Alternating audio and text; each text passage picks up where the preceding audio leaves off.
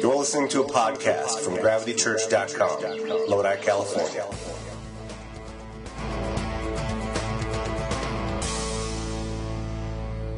Well, we have had a fantastic time over the last month, starting our Saturday night services.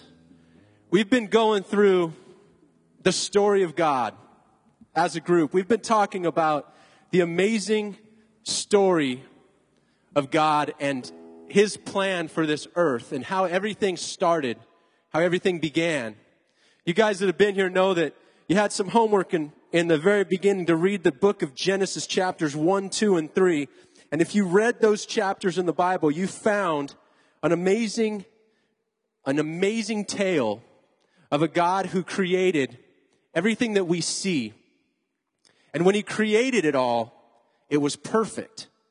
It was free from sickness. It was free from disease. It was free from stress and anger and depression. It was perfect.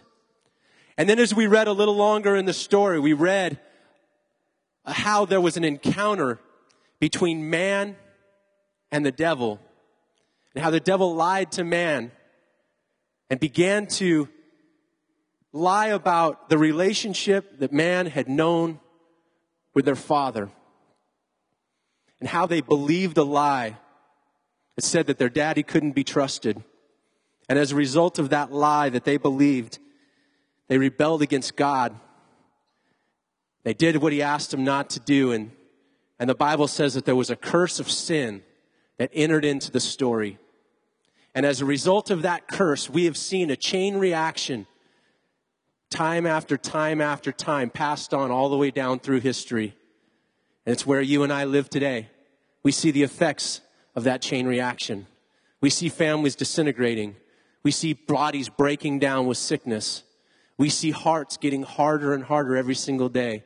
We see people being drawn to the immoral lifestyle that we see portrayed for us all over the television and the internet. We see all of the effects that started so long ago with what seemed like such an insignificant little thing. We began to take this story a little deeper, and we talked about how God was misunderstood throughout history. How people looked at the sickness and the curse, and they looked at all the bad things in this world, and they attributed it to God, and they said, if this is God, I don't want any part of it. Not knowing that God's heart was towards them, not knowing that God wanted more than anything to have a relationship with them. God was very misunderstood. God got blamed for a lot of bad stuff that God had nothing to do with. And God, as a result of that misunderstanding, said, I've got to do something. He says, I've got a plan. And He sent Jesus. And the Bible says that Jesus came to a world, and the world didn't even recognize Him. The creator of the world came down to His creation, and the world looked at Him and said, we don't even know who you are. And the Bible says that because you and I had been taken captive by this curse, this sin, that there was a ransom that He was holding on our head. And God in His love said, I'll pay that ransom. And He sent His Son Jesus to pay that ransom for you and I so that we could have a relationship with Him. As a matter of fact, God has had a plan this whole time. God's had a secret plan from the very moment that He created you and I. None of this has surprised God. None of this has caught God off guard. As a matter of fact, in Ephesians 1, in verse 9, it says, God's secret plan has been revealed to us. It is a plan that is centered on Christ. It was designed long ago according to His good pleasure. God had a secret plan this whole time that you and I that have experienced a relationship with Jesus are beginning to understand. If you have your Bibles, I want you to open them with me to the book of John. And we are going to look at a portion of this plan that God had for us. This plan that only God could pull off. In John chapter 3, we're about to read an amazing story. It's a story about a guy who comes to Jesus, who thinks he understands how religion works. He comes to Jesus and he thinks he understands how spirituality plays out. He thinks as he looks around the world that he knows how to make sense of all of the chaos and all of the different things that he's seen in his life. And Jesus has an interesting conversation with him. It says in verse 1, after dark one evening, a Jewish religious leader named Nicodemus, who was a Pharisee, came to speak with Jesus. Teacher, he said, we all know that God has sent you to teach us. Your miraculous signs are proof enough that God is with you. Jesus replied, I assure you, unless you are born again, you can never see the kingdom of God. What do you mean? Exclaimed Nicodemus. How can an old man go back into his mother's womb and be born again? Jesus replied, the truth is, no one can enter the kingdom of God without being born of water and the Spirit. Humans can reproduce only human life, but the Holy Spirit gives new life from heaven. So don't be surprised at my statement that you must be born again. Just as you can hear the wind, but you can't tell where it comes from or where it's going, so you can't explain how people are born of the Spirit. What do you mean? Nicodemus asked. Jesus replied, you are a respected teacher, and yet you don't understand these things. I assure you that I am telling you what we know and have seen, and yet you won't believe us. But if you don't believe when I tell you about the things that happen here on earth, how can you possibly believe if I tell you what is going on in heaven? For only I, Jesus, the Son of Man, have come to earth and will return to heaven again. And just as Moses lifted up the snake on a pole in the wilderness, so I must be lifted up on a pole, so that everyone who believes in me will have eternal life. For God so loved the world that he gave his only Son, so that everyone who believes in him will not perish, but will have eternal life. God didn't send his Son into the world to condemn it, but to save it. There's no judgment waiting for those who trust him, but those who don't trust him have already been judged for not believing in the only Son of God. This is an amazing conversation that takes place.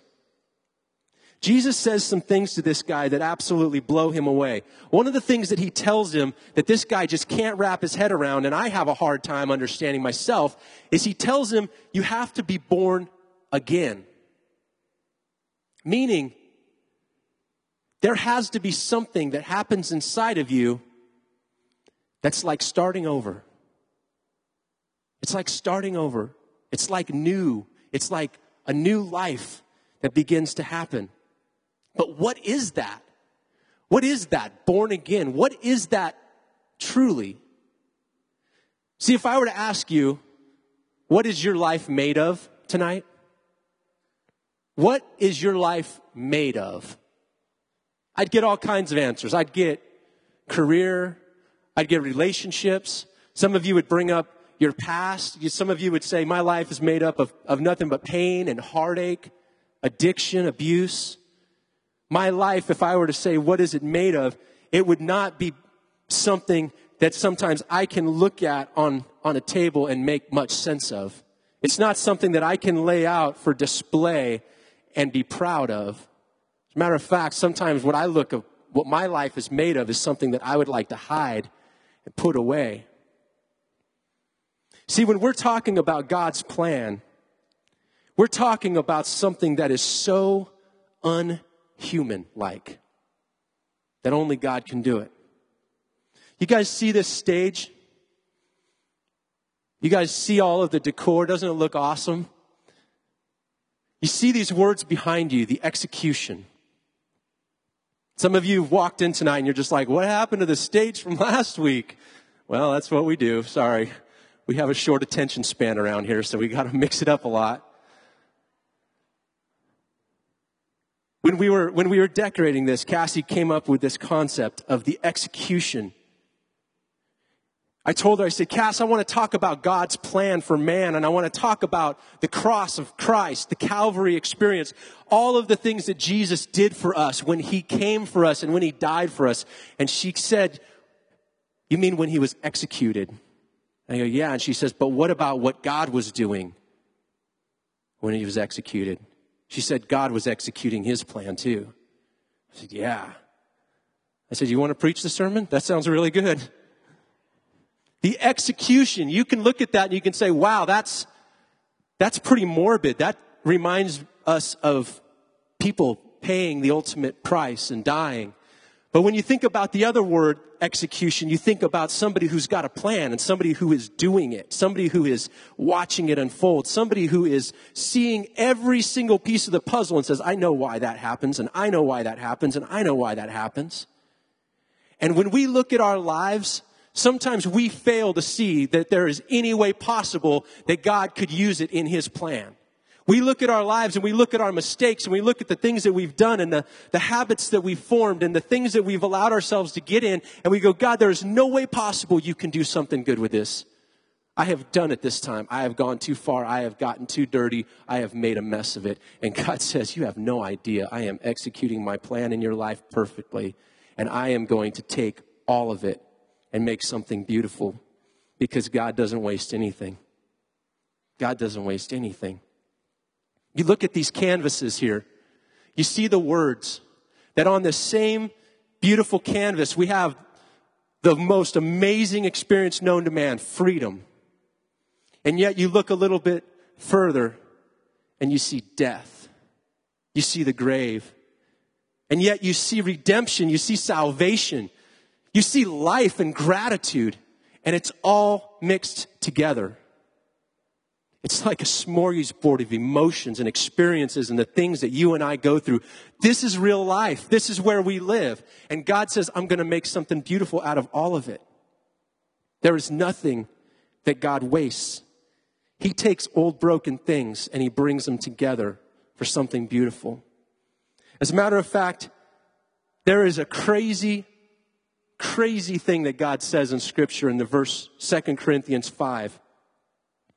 It says that anyone who belongs to Christ has become a new person. The old life is gone and a new life has begun. Think about that for a second. Think about what it means to take something that is old and used and worn out. Many of us have experienced the joy of replacing that old t-shirt or that old automobile or my son's old ratty tennis shoes that he's got duct tape on because he just doesn't know how to not skateboard with them. We've all experienced that small little glimpse of what it feels like to have something new, but this is different than that. This is something that is so different because God is not just taking a part of you and I and saying, let me patch you back together. God is saying, I'm going to give you something brand new. Something that only God can do. But the amazing part about it that I can't understand is that he uses the junk of my life to make that brand new thing. Only God can do that. I want to hide it. I want to get rid of it. I want to discard it. I want to run away from it. And God says, it's the Play-Doh that I'm using to form the beauty that is you. Have you guys ever thought about the process that a butterfly has to go through? I was reading this book this week. Great guy, Francis Chan. If you've never read his stuff or seen his stuff on YouTube, I encourage you to check him out.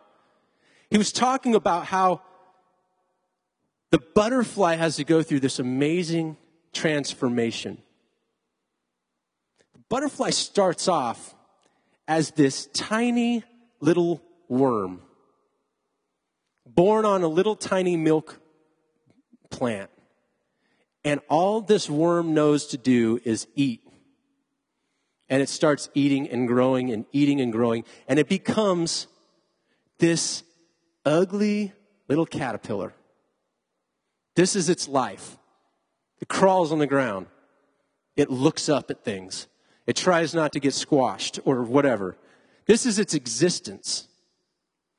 And yet you and I both know all of us know, if we paid attention at all in school, that butterfly goes through this cocooning and surrounds itself with this protective shell, and it begins to change into something amazing and something beautiful. And the thing that he was saying that just made me realize that it's really a trippy thing to put yourself in the perspective of a butterfly, but at one time, this caterpillar was on the ground, and all it knew was that it was going to crawl around on the dirt. And yet, through this transformation, it grows wings, and it begins to fly.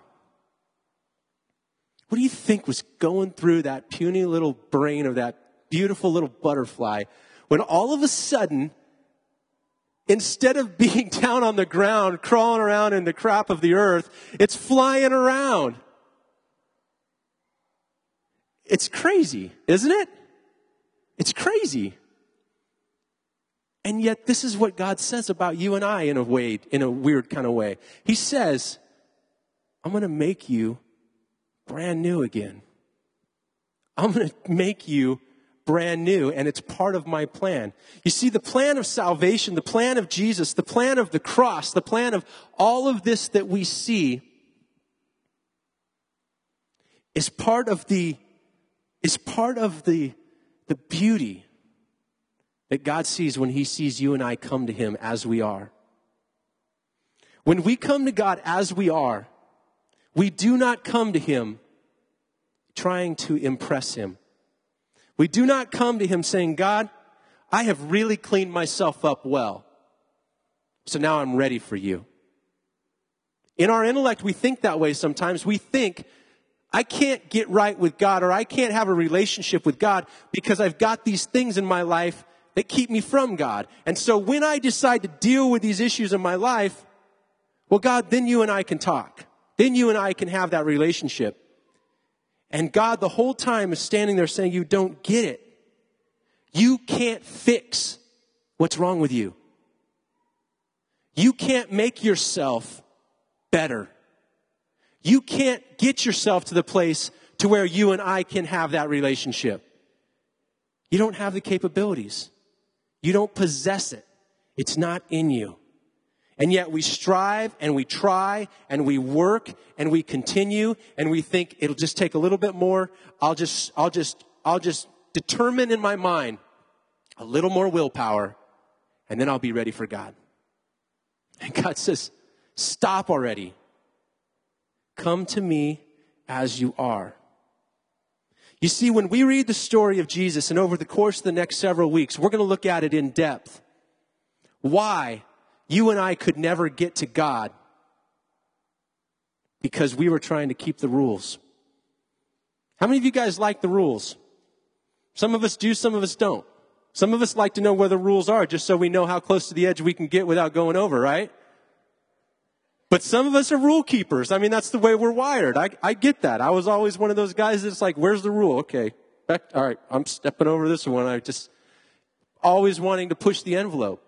But the rules will never bring us to an intimacy with God, to a relationship with our Father. The rules couldn't do it. So God says, I'm sending my son because I want him to represent who I really am and the heart that I have for my lost kids. Tonight, as we come to this communion table, we find ourselves in a very unique opportunity. As we take the bread and as we dip it in the juice, we can look at this as an insignificant, meaningless act. Something that we just do to go through the motions of a religious experience.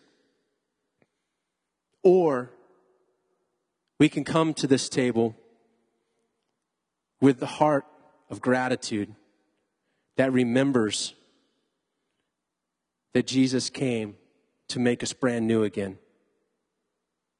We can come to this table and we can take this bread, and the Bible says, as hard as it is for us to imagine, that when we take this bread, it literally represents the body of Jesus that was killed for us.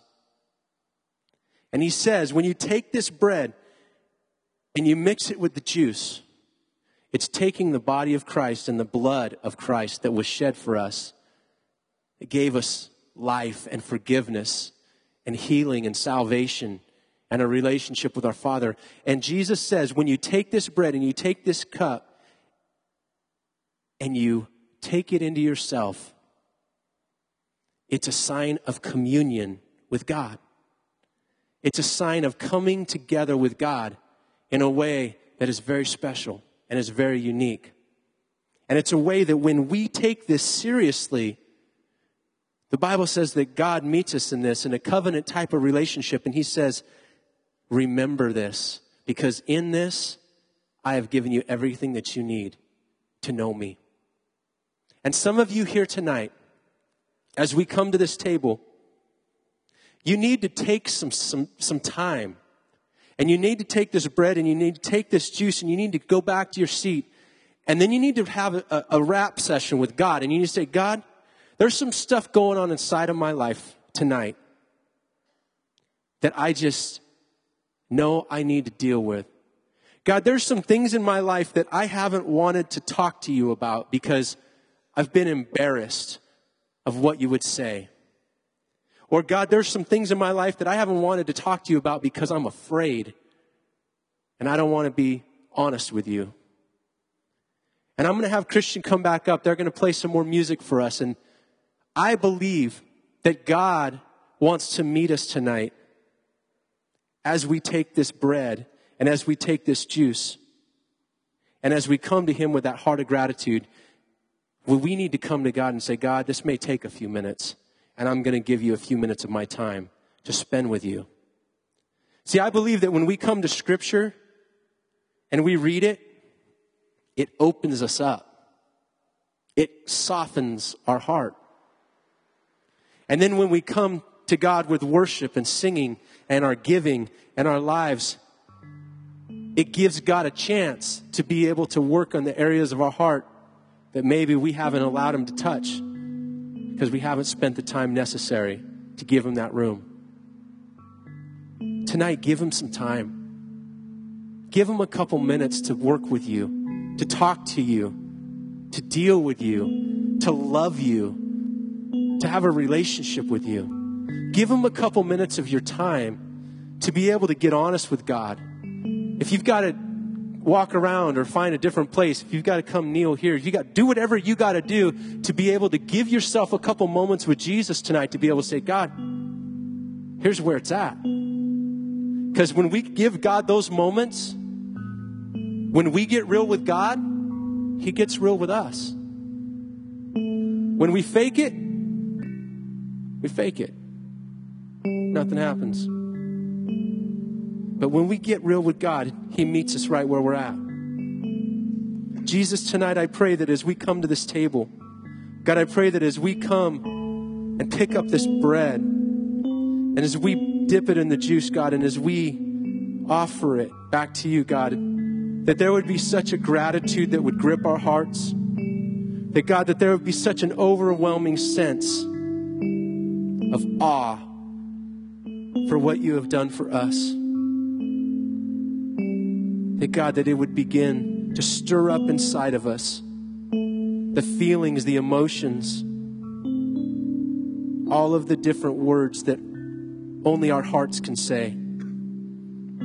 God, words aren't enough to be able to tell you how we feel. Our words don't do justice for the gratitude that we feel inside of us because, God, you came for us when we hated you. You came for us when we didn't recognize you and we rejected you. You looked for us when we were hiding from you. You spoke our name when we cursed you. God, thank you for showing us such an unfailing love. God, thank you for showing us such a grace and a mercy. That God would show us our Father's heart. So God, we come tonight humbly to this table. But God, we come with courage because we know that we are no longer orphans. We are your children. We know that we can come to this table and we can look for the embrace of our Father who loves us and who has given us a new name and who has brought us to the table and has said, you are my son, you are my daughter. Come to me with a smile on your face and joy in your heart, expecting to receive everything that I have. So God, tonight, our hearts are full of emotions as we come to you. Please meet us where we're at, Jesus. Why don't you go ahead and come? Come and find this communion table. Come and find this moment with God. You've been listening to GravityChurch.com.